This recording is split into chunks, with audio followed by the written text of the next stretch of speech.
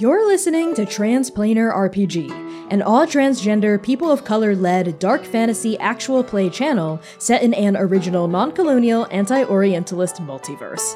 The Chaos Protocol is our second main campaign and stars Valiant Dorian, Kai K, and Sam Starr as players, with C. Thomas as the producer and Connie Chong as the game master.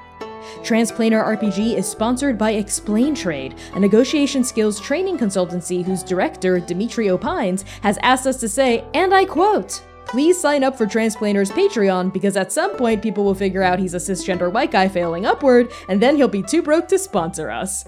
We love you, Dimitri, and thank you so much for supporting our work. Arc 2 is proudly sponsored by Hero Forge, a free online character design application that lets you make and order your very own custom TTRPG minis. Their character creation tools are rich and deep, with facial customization, animal companions, action poses, spell effects, hundreds of clothing options, and nigh infinite color choices. Get a color-printed mini, unpainted premium plastic, bronze minis, color standees, or even your very own digital STL files for printing at home or use in virtual tabletops. To see their tools in action, go to Hero Forge Minis on Twitter and search Artemis. They made a mini of Nova's very own Hand of Fate, and she looks good. Check out Hero Forge today at heroforge.com.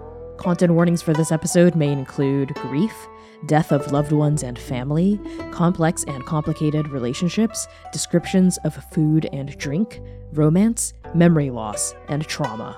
Arc 2, Episode 5. Choke Down Tears. From Carved Inside an Empty Urn by Connie Chong.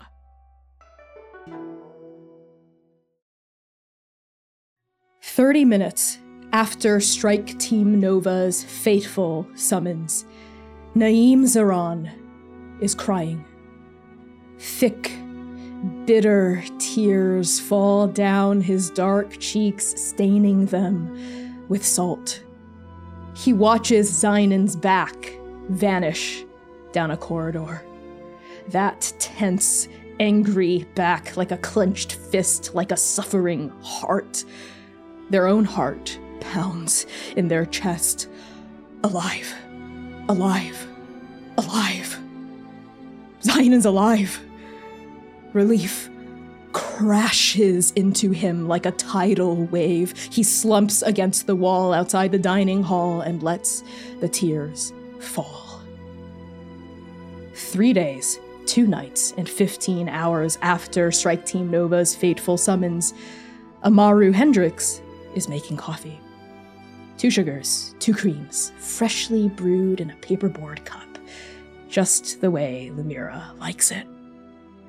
He stands outside the dustiest stacks of the library, breathing deeply to summon the courage and composure he'll need for the interaction ahead. But before he can step forward, the sound of taloned feet greets his ears, and Elsbeth comes around the corner. Before she can even ask Zem what Z's doing here, Amaru's nerve is gone. And so is Z. 5 days, 4 nights, and 8 hours after Strike Team Nova's fateful summons, Cove is making an offering. They kneel before Singh's statue, head bowed, chin tucked. The Hall of Heroes is empty. So is Cove. Her bright, emerald eyes travel to the well-tended altar, the brass plate, his gifts. Reaching into the sleeves of their armor, Cove deposits an offering of their own upon the shrine, something she would have given Singh upon their successful return from their first Mayday mission. A hand-woven bracelet of red thread. 7 days, 6 nights, and 19 hours after Strike Team Nova's fateful summons, Ash is peeling an orange. On the day Strike Team Phoenix receives their second Mayday mission, the Syndicate is bustling with activity.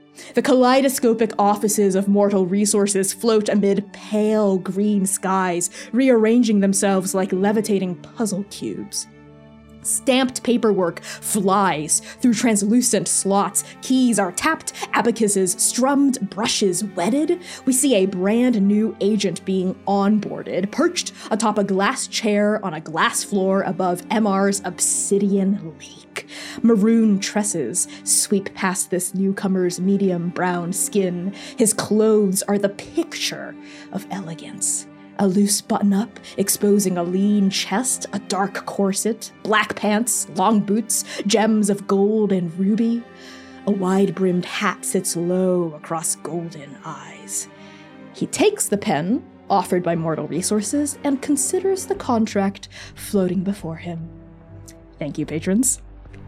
We sweep past the lakes of Mortal Resources, the training fields, the farmlands, the libraries, the health centers, the archives, the gyms, the greenhouses, the clinics, and we pull into an office.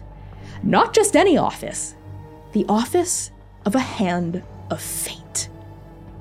Lucy, patron saint of monsters, sits behind a jagged desk of igneous stone. Behind her, a mural depicts a beast with 8 heads, each more terrible than the last, holding 16 weapons in her hands.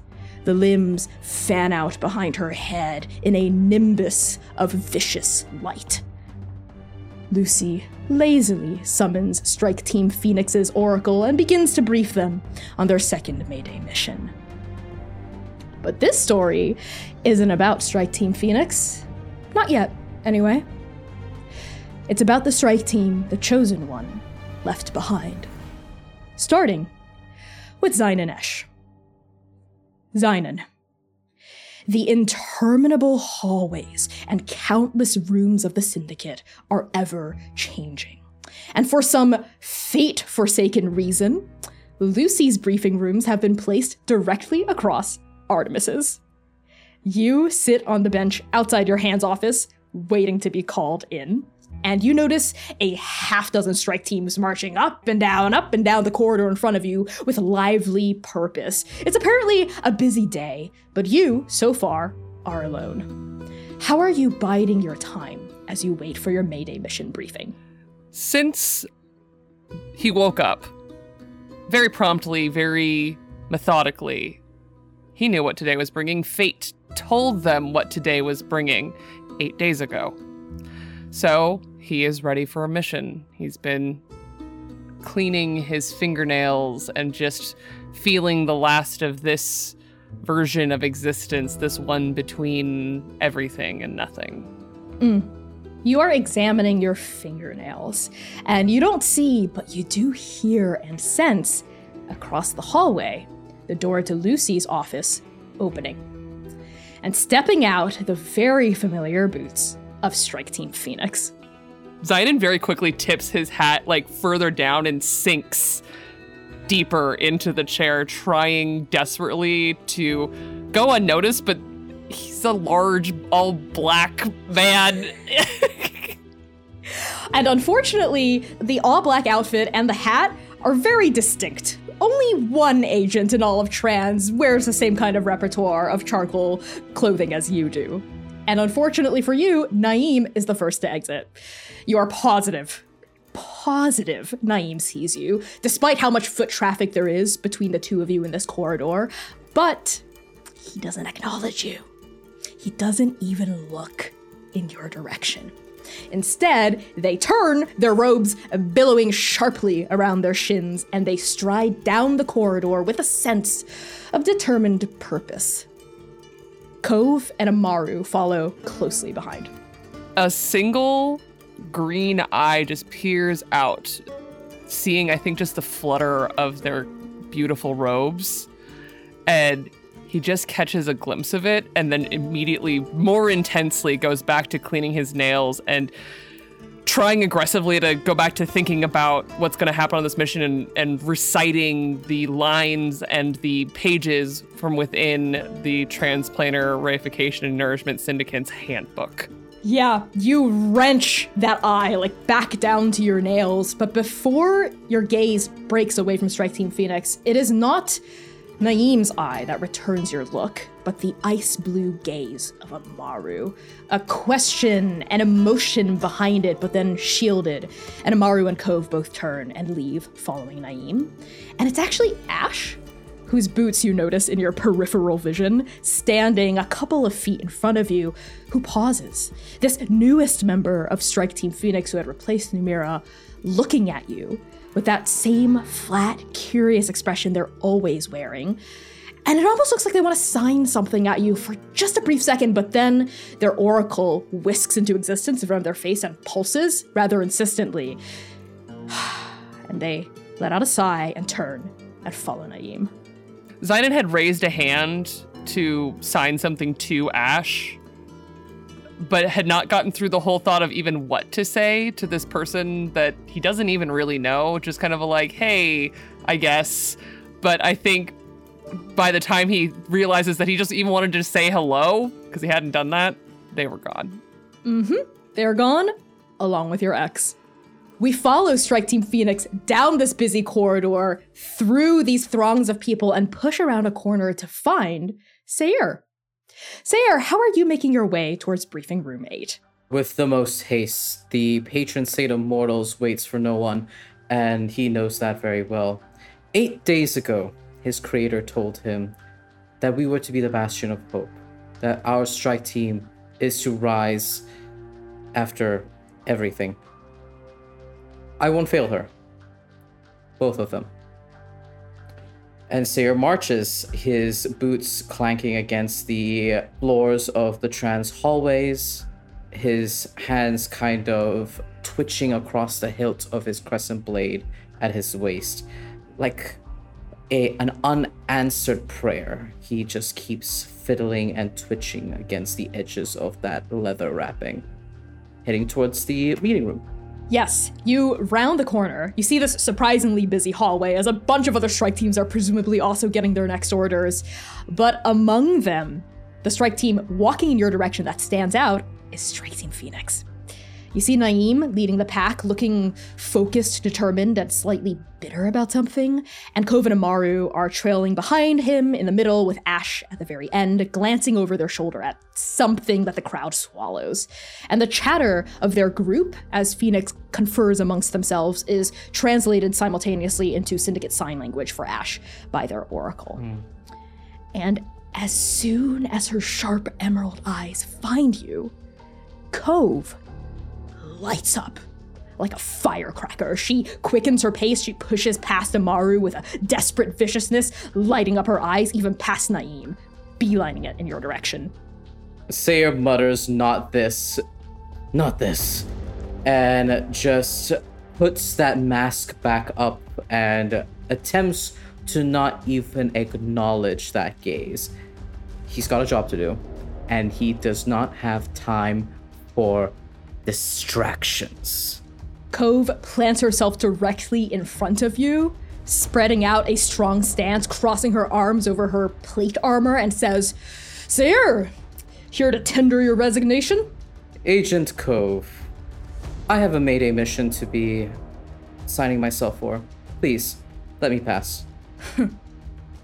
You know, if I were you, I'd be hanging my head in shame for letting the Chosen One die under my watch. But then again, it never would be me. I never would have let it happen. Sayer feels the anger burning inside him. Cove!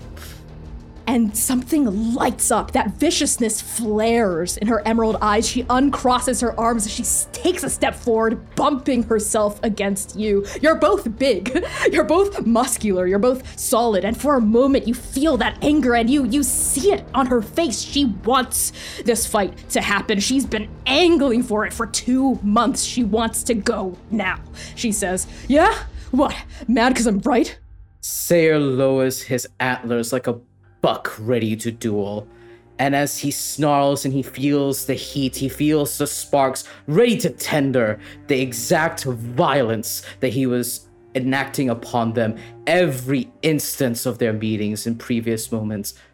Then a wave of white flashes in front of his eyes, bright pink eyes, beautiful, beautiful white mane, and he feels this mask falter. It can't falter. Agent Cove, I forgive you. Cove freezes and then flinches back as though slapped. Her mouth hangs open. She has no idea how to respond. It feels like tar in his mouth as he says that, words that he does not mean. And he glances to the rest of the strike team that are undoubtedly here for this exchange. Agent Hendricks, Agent Ash, Naeem, sir, I will take your leave. And Sayer abruptly marches forward to meet at the front of the office. In your wake, you hear Amaru saying to Cove, he's not worth it, Cove, just let it go. And Naeem placing a hand on Cove's shoulder and saying, drop it, Cove, we've talked about this. But Cove doesn't say anything at all, and as you leave her behind, all she can do in response is turn her head in profile view, looking at you, that emerald eye glimmering with something deeper than confusion, deeper than shock, a kind of abject, who are you? Lumira, you are kneeling in the Ionian Grove. The waterfall splashes against the tranquil surface of the pond. The sweet smell of hyacinths drifts across the grass, rustling against your face. Here, in the darkness of the woods, everything feels sacred, everything feels possible. And you are trying, you have been trying, with hope beyond hope, to recall that name of that place you went to the last time you were here, that place with its deep jungle and watery cove and mechanical moon, that home. The name has slipped away from you.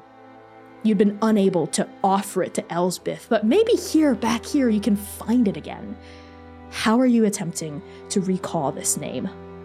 Lumira is pacing frantically back and forth, and she's tapping her left hand, her gilded fingers slapping against the robes of her coat as she's continuously recounting the steps that she took and trying her hardest to recreate that feeling. Artemis said sometimes the grove takes her elsewhere. But how did she do that?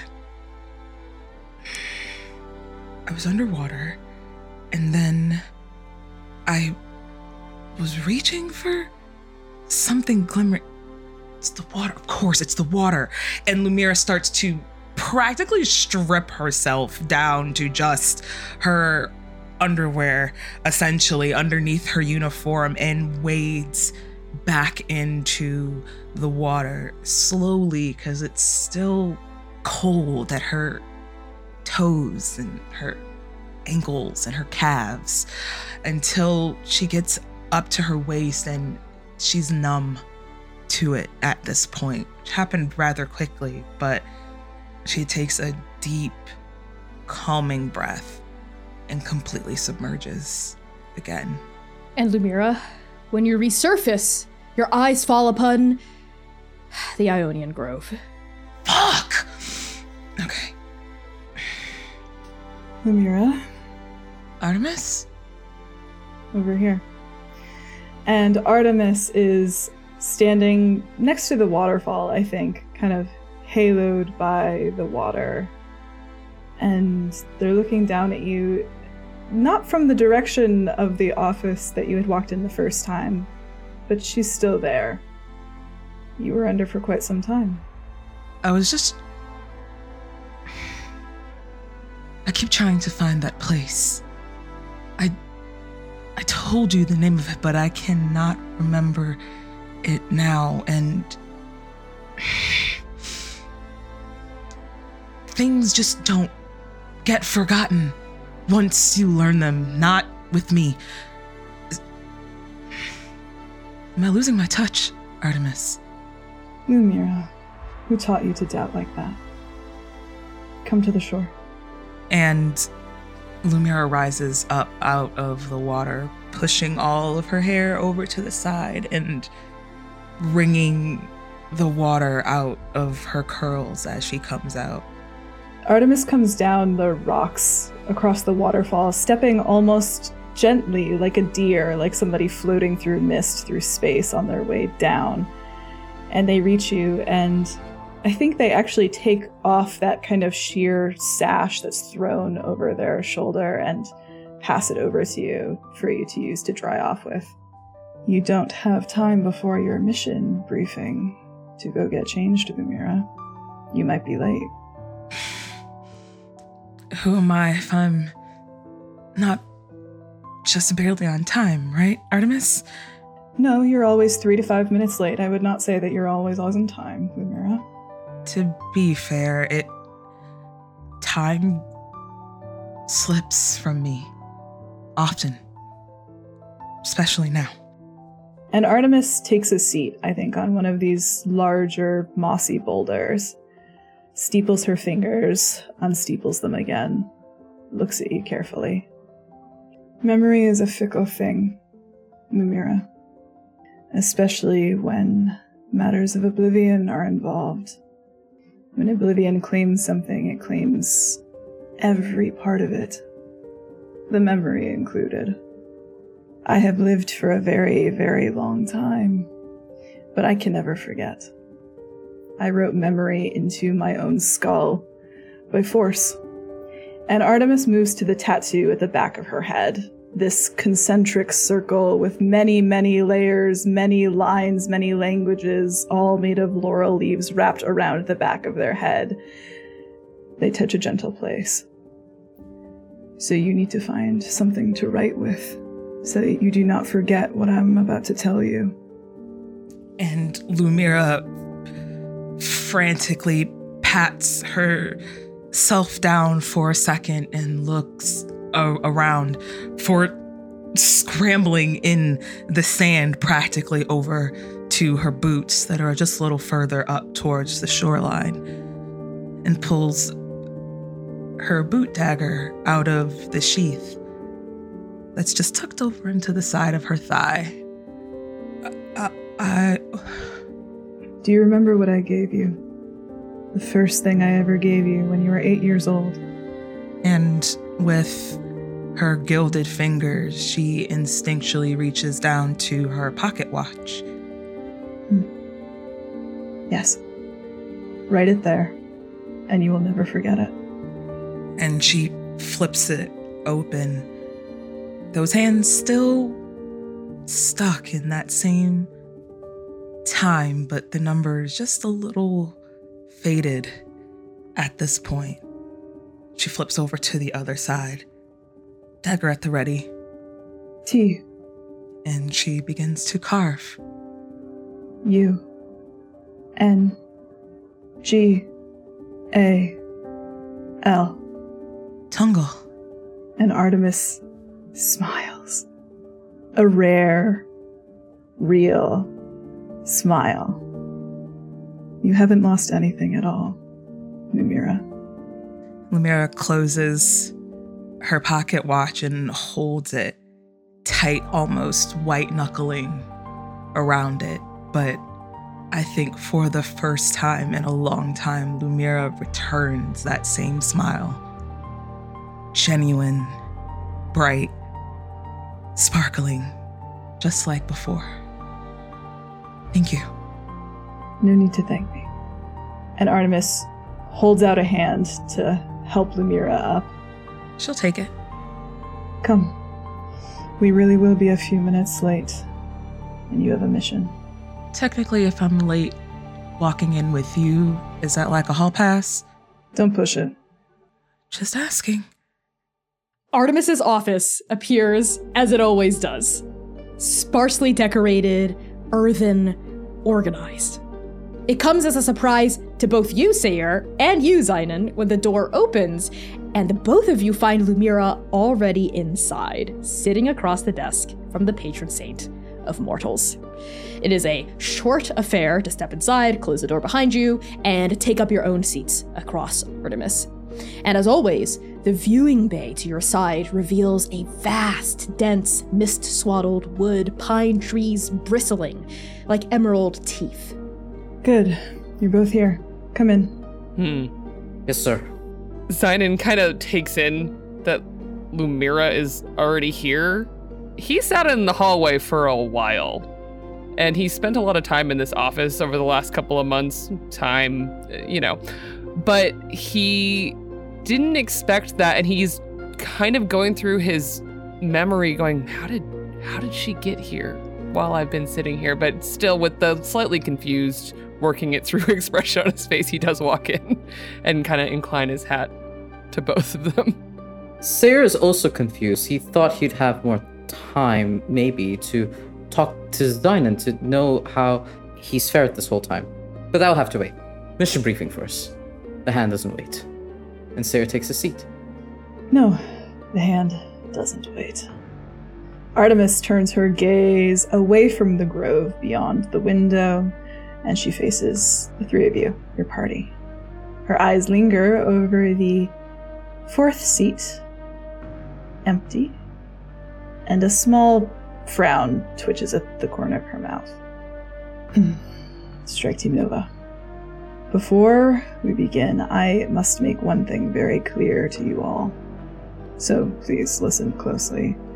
For nothing else in this debrief, listen to this. You can refuse the call. Tell me now, and I will reassign all of you bed rest. I will negotiate with the Prime Oracle. I will negotiate with fate. No. We get a call, we answer it. We're Strike Team Nova. We're here to help with the Mayday missions. We're here to help people. Lumira just nods. The choice is yours. Very well. Let us proceed. Syndicate business first. As you might have noticed, Strike Team Nova will not be assigned a traditional fourth member to fill your ranks. It is fate's will at this juncture. I am certain you're all aware of this abnormal ruling, but the Syndicate is changing alongside this new protocol. I trust that the three of you will be able to carry out this mission without issue. Yes, sir. Of course. This gives Zynon pause. He's been at this for a decade. This has never happened. Artemis meets your gaze. Steady. Trust in her will. Good. Then we'll begin with your mission. Number 023377. The City of Heaven.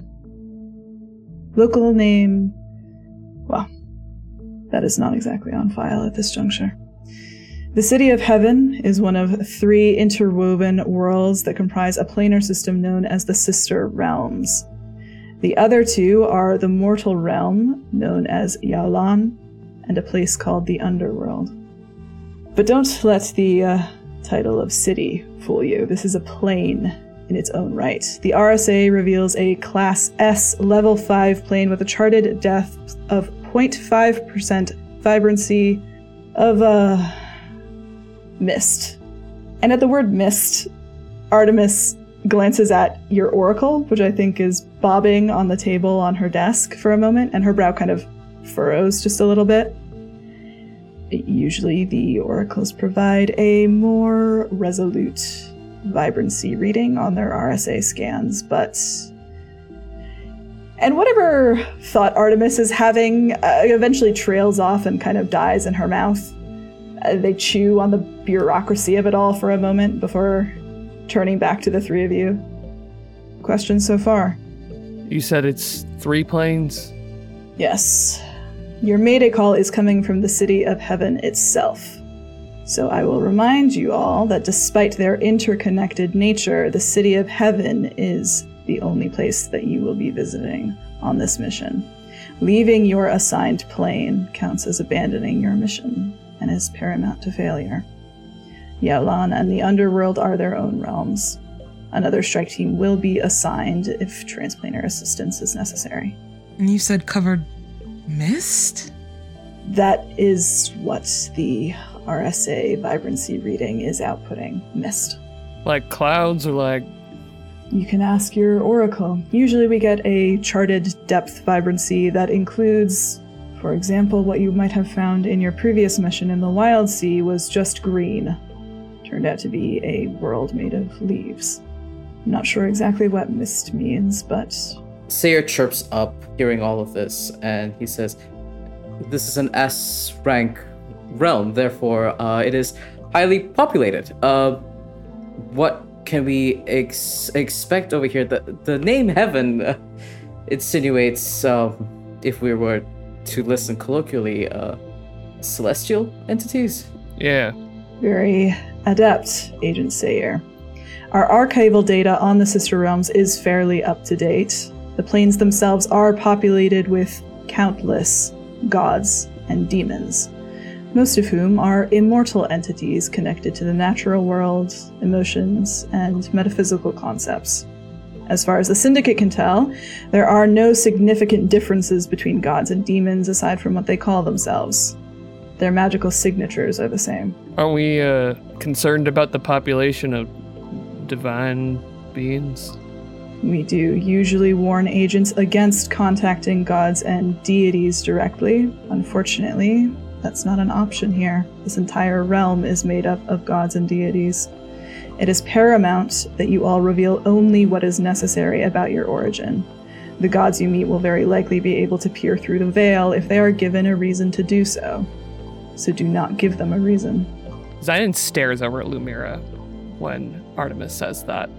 Of all the other causes of concern, the most concerning thing that he has witnessed is time. He's seen a lot of other strange things, but the manipulation of time for all of his long service, that's the one that he thinks of and is concerned about. Lumira peeps that and arches a challenging eyebrow towards Zynon, kind of as an invitation, as if you have something to say to me, but keeps it to herself. But you do get that look, and you know that's exactly what she's thinking. He just purses his lips and looks down to the table. Sayer senses this tension. He's lived long enough as a wallflower amidst everyone in transit, especially at this strike team, to know that there's something brewing and a distraction is needed. Hand. I understand the protocol set by the Fate's Handbook about interaction and interfacing with celestial entities, gods, metaphysical concepts. What form shall we take? Are we to blend among them? No, you are not assigned godhood in this mission quite yet, but the Sister Realms are populated by powerful mortals known as cultivators, who spend their long and storied lives striving to achieve immortality and ascend to godhood. The three of you will manifest as cultivators in the City of Heaven.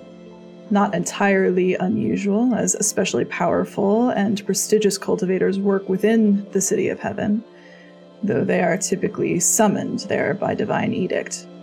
It would behoove you all to devise a proper cover story for how a trio of cultivators managed to get into the City of Heaven without attracting unnecessary attention.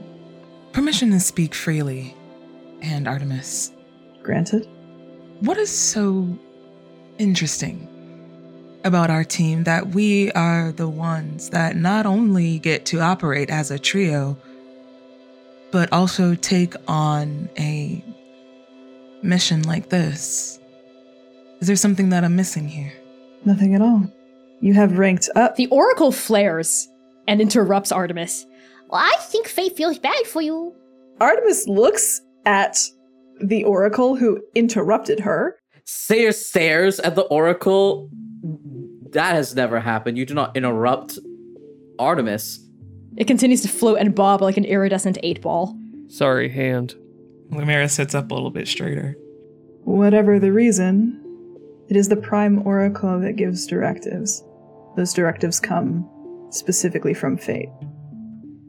Sorted via her will, I am only the one who gives you the briefing once I've received it from the Prime Oracle. It is not up to me to say why you, why now, why this. But if I may speak freely, it does seem that there is perhaps some of the Chosen One's spirit still lingering within the future and destiny of this team. The mention of her title, Lumira, coils back a little bit. If you're staring at her close enough, you can see it's almost like she got dumped with a bucket of ice water. She just sinks a little bit in her seat, doesn't say anything else. Sayer notices the silence, hears his sister's title once again, and everything falters for a moment, but he can't. His lion-like tail swishes in attention, listening to the entirety of the briefing, interested in the lore, the wisdom that the hand bestows. He bites his lip. Understood, Hand. We will do our utmost to succeed on this mission as fate wills. Unflinchingly, Zynon, not a heartbeat later, says, trust in her will. Trust in her will. Trust in her will. Trust in her will. Artemis was watching the three of you very closely again, but again, just kind of looks at the oracle, folds her arms over their chest. Does it always do that? Not typically, Hand. This is behavior most irregular. Lumira, you've interfaced with our oracle most. Have you noticed anything? To be completely honest, this is the first time I've ever seen it. What are you talking about? We've saw each other plenty of times in the wild, see? Yes, sweetheart. You'd use me to call people up from the syndicate when you were alone in your room. Mm-hmm. I dropped more ball bearings into the top of it. Oh. Like a bunch of them. Kind of like that stuff your mouth to keep you quiet. If you're chewing, you can't talk. It works. Yeah, that strange mechanical grinding noise persists. Artemis looks for a moment, and then they write something down on like a small piece of paper on their desk. They don't say anything else, though. They make a note somewhere in their own dossier before I think they continue, roll their shoulders back. So the story, we need a story for Yes. why we're there. Mhm. Yes, the City of Heaven is highly bureaucratic. You should expect red tape, hawk-eyed officials. No one breathes in the City of Heaven without it being noted down somewhere. All of them report to Emperor Longdu, the current ruler of the City of Heaven, and as far as the Syndicate can tell, the mortal realm of Yalan as well.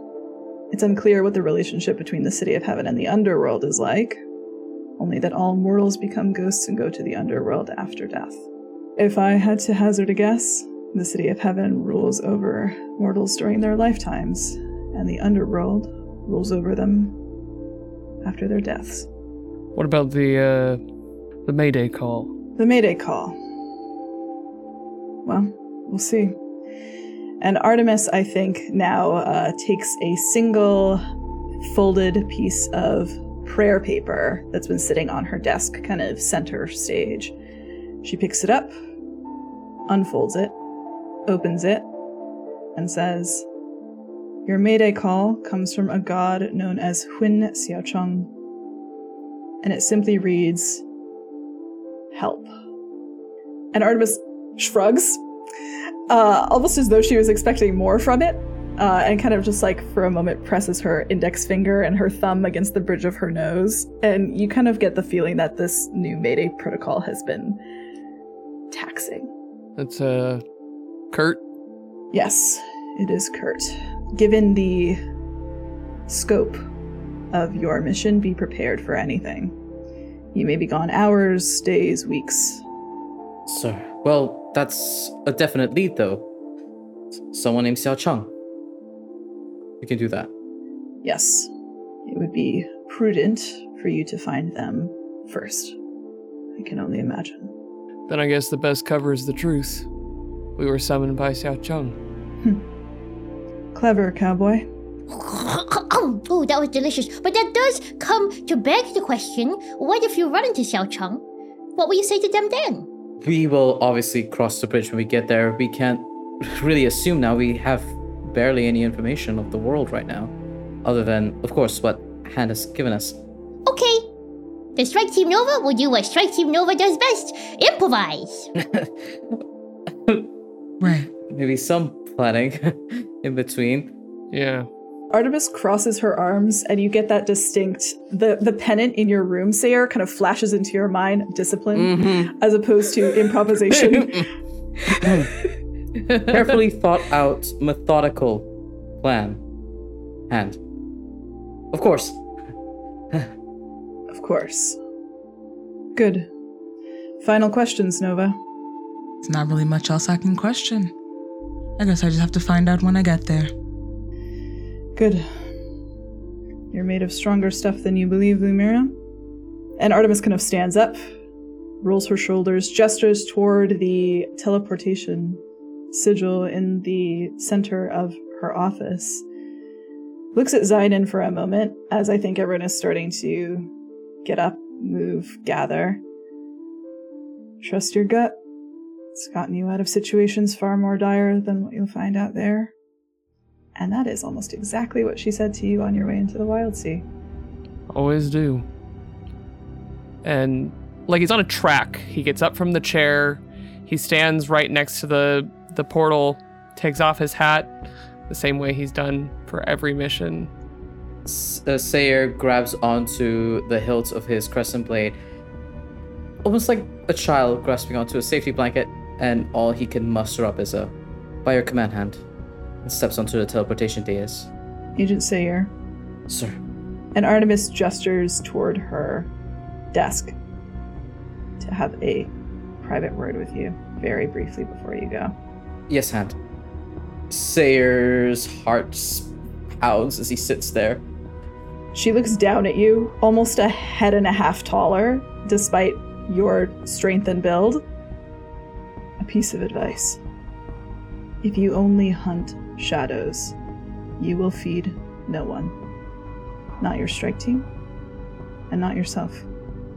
Go on. Sayer's bright blue eyes widen for a moment as his tail swishes with anxiety. Yes, hand.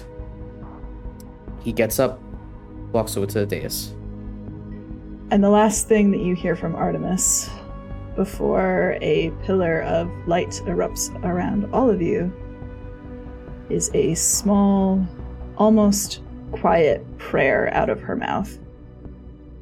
Come back together. And then she's gone. And on that, magic surges around your party. You can feel your atoms breaking apart painlessly, rearranging themselves in accordance to fate's will. There is a bloom of color, a swell of sound, a great breaking wave of sensation. And then Artemis's office vanishes. And as your eyes adjust, you find yourselves in the middle of the city of heaven. And it is completely empty.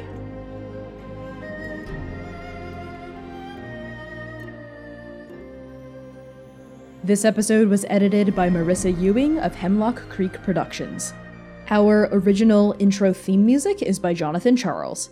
Transplanar RPG is supported by our incredible Patreon precepts, folks pledged to our highest tier on Patreon. A massive thank you to Stardeers, Jordan, Derek Davidson, Phil, Mark J, Astrid, Spencer, Lyle and Peanut, Rose, Alex, The Bow System, Cassidy, Lex, Charles, and Cora Eckert. Pledge to our Patreon today for as little as $3 a month to unlock exclusive news, character sheets, GM notes, and even the chance for your tabletop OC to cameo in our show. Until next time, Transplay Nerds,